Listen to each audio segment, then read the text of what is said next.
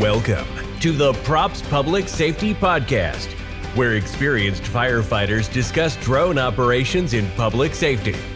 Take flight, save lives, save service members. Hello, everybody, and welcome to another episode of Props Public Safety Podcast. I'm John Wakey. And I'm Mike Wall. Today's topic is the effects of fall or winter weather on your training. There's a lot of effects. There is cold. Yes. And cold. And cold. I mean, it was 23 degrees this morning. Which isn't really that cold when you think about it. I hate the winter. Me too. I don't like leaves. I hate cleaning. It's just I don't like snow. There's like a tiny window that I love in where the weather changes in the fall. Okay. You know? I can sit outside and look around and you're like, wow, and that orange tree looks really good. And then like a day later, all those orange leaves that you were just admiring just became your hell. Oh yeah. It's horrible. Yeah, I agree. Yeah. I agree. You won't have that problem in Florida, John. No. And I wouldn't mind picking up a couple of palm fronds. Unless it gets cold and iguanas start falling from the trees when it gets cold. That was a few years back. Well, I mean... Do you remember that? I do remember that. It was like knocking people out. Yeah. Well, I had a pet iguana when I was a kid. Okay. Let's get back on track. No. Let's hear about my pet iguana first. So my pet iguana, her name was Spike because I didn't know it was a female at the time. And she was the meanest iguana you'll ever meet. She would bite me. She would whip me with her tail and everything else. So iguanas falling out of trees, don't really care. Gotcha. But back to the effects of fall and winter, besides falling iguanas, and to look out for falling iguanas, how do you really prepare and structure and train your pilots when it's too cold to be outside? Yes, we don't mind going out there and freezing our butts off if we're at an operation. It's part of our job. It's what we get paid to do. However, to be outside and, flying an M30 because you got to fly the M30, that's a kind of different ballgame. Now, I'm not saying that you got to, just abandon all flying. You still need to keep up your battery maintenance and all this other stuff that needs to be done. But instead of those beautiful sunny days where you're like, let's just go take it out here and let's go out and about, you're going to want to try to reserve a little bit more of that energy and do a lot more in-house now. So one of the things that I normally do is I do a lot of indoor flying. So I'll take either a Tello, well, now it's going to be the Avata, or I'll take, a Mavic Mini or something else and, just practice on stick control inside. That's one of the ways that I keep my skills kind of going down. Well, yeah, winter is actually a great time to do that indoor flight because you're flying in an natty mode, right? Yeah. You can kind of work on finessing that stick control that, we tend to overlook sometimes when we're flying in the open fields in the, in the summer and everything and zipping around. And, how we overcompensate sometimes and we end up just with issues. Yeah, issues. But to kind of fine tune that stick control for internal flight helps you in the long run when you're flying with GPS mode. Yeah. Another thing that we normally do is spring cleaning or winter cleaning because in the spring there's no cleaning. It's finally we're able to go outside. We're able to do this. We're able to do that. It's go time from the spring probably to the late fall. I think is really our busiest time when it comes to trainings and drills and operations and this and that. That's when 90% of our workload really gets done. It's that small little window in the winter where it's like, all right, well, we've had this Phantom 3 on the rig for a couple of years now. Nobody's flown it in 2 years.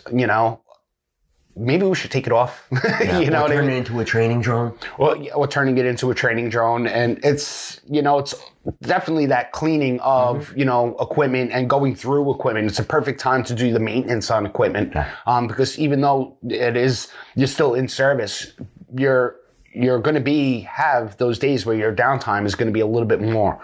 So you'd be able to maintain something like take apart clean what needs to be cleaned, check the propellers, make sure it's updated properly, and all the stuff you're supposed to do, but you can go do it even more with a fine-tooth comb now and really take the time to, do that. Go through the case, see what stuff you don't use in the case, because every case you start off and it's like, oh, this is perfect. Everything has a spot. And then 3 tours later, it's like somebody just shoved it back in there like they were taking it away, it's just, that's how it is. Things get, scrambled and jumbled, and how many memory cards you'll have, and you'll find memory cards with like footage on them, and you're like, oh, well, wow, that's where that went. Yeah. But that's also a good time to go through all your footage and get rid of dead weight. Get clean house. Clean house. Yep. Update your SOPs, SOGs, go through your pilot books and all your information that you need to do, and really, fine tune that and make sure that that is up to date and current, and all that stuff that we normally don't do when you're out and about throughout the whole other months and stuff. I mean, there's so much that you really can do. It's a great time to start building your program too, with members, and to start doing, recruiting and getting ready for the spring when you can actually do those outdoor flights. Correct. And building the pieces for those outdoor flights. Like, I know one of the things, like my 3D printer, like I print all year long, but in the winter months, I seem to be printing more stuff that I would need. Hey, like, oh, it would be cool if I had this attachment for this piece of aircraft, and then I'll just design it and 3D print it. And then I'll be able to do all my tests with that in the winter. And then come the spring rolls out, we have a new piece of equipment that would be able to be used. Yeah. So, I mean, it's definitely about building, upon the program, and doing so in a way where you're not overwhelming yourself, but trying to get, outside and do these drills and these trainings and all this other stuff. I mean, we all... Well, you're training outside, you're doing all that. But we all know what the winter is like, and there will be days where it is just physically impossible to fly. Yes, right? Absolutely. And when those days occur, you have fallbacks. And those fallbacks are, going through your paperwork and everything, or getting rid of the dead weight. And because I'll be honest, I don't want to shovel snow unless I have to go fly. Yeah, I mean, battery maintenance is one thing, and we know that we have to keep up with that. And we have, that's part of our job is to make, all right, well, this battery, yes, it needs to be flown today. And that's understandable. But to go out and burn, 4 batteries in the wintertime for no reason whatsoever, I don't see the need in that per se. Short of like having a new pilot and saying, listen, we haven't flown in the winter yet. We've flown all summer. Yeah. Let's take you out now. It's 25 degrees out. Yeah. And we're going to show you how this operates in the winter, and you're going to see a difference. Oh, you're going to see a major difference. Like, I noticed that on certain aircraft, I can't even operate them in the winter. Yeah. Like, it's just too bright. Skydio being one, the Parrot Anafi being another one. Like, just the sun is so bright that without the right filter on it, your video's useless. Yeah. And the Skydio shoots hot, and so does the Anafi. I believe they might even have like the same or similar type sensor in them. But it's just one thing, like, where you would think like, oh, we'll go out and we'll go, we'll go film this lighthouse over by the water that we would do in the summertime. Well, in the wintertime, it might not be the case. Yeah.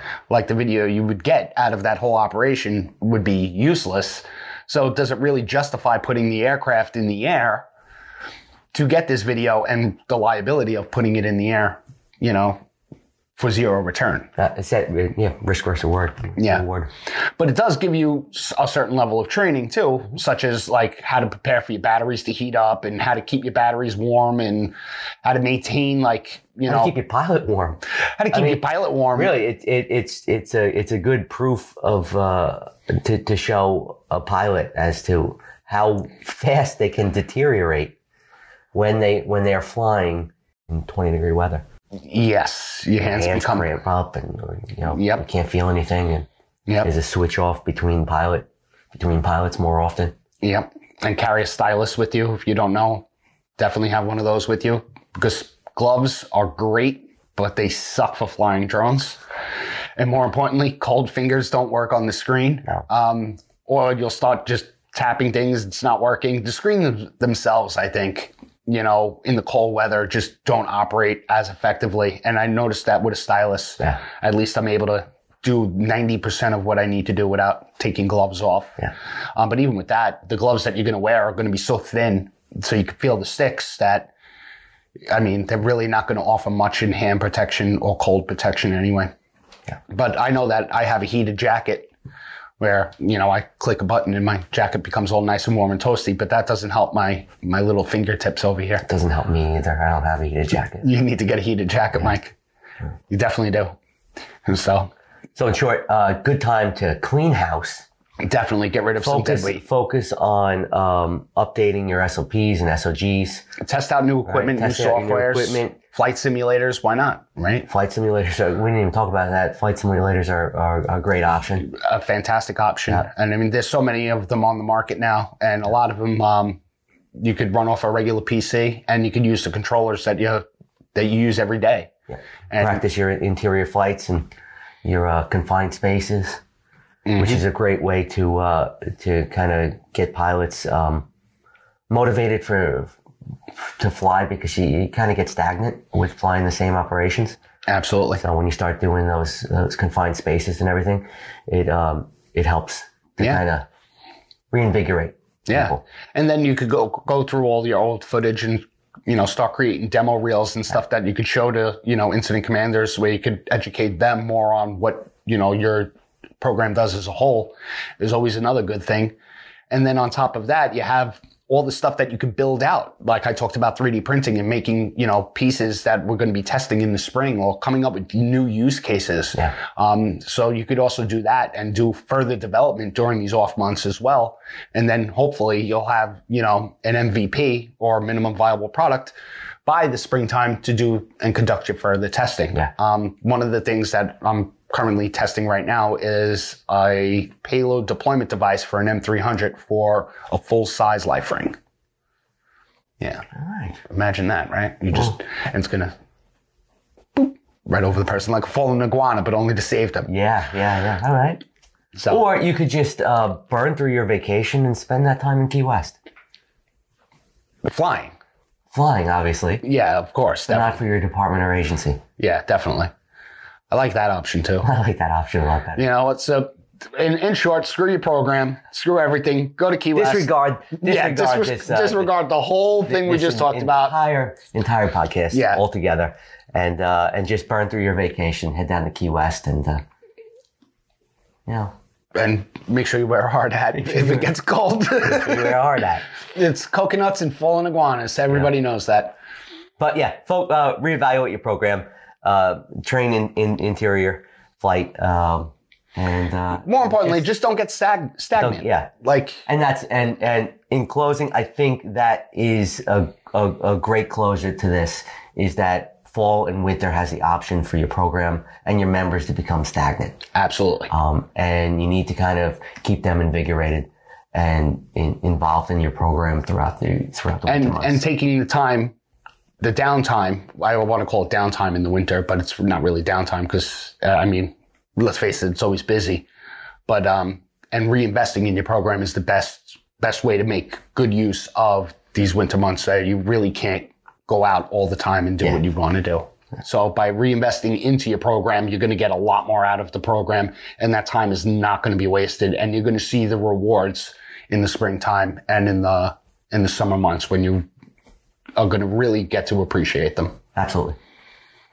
That's it. And see you in Key West. Thanks for joining us at the Props Public Safety Podcast. If you want to take flight with our hosts and learn more about our public safety education program, go to propsflightschool.com and click the Public Safety button.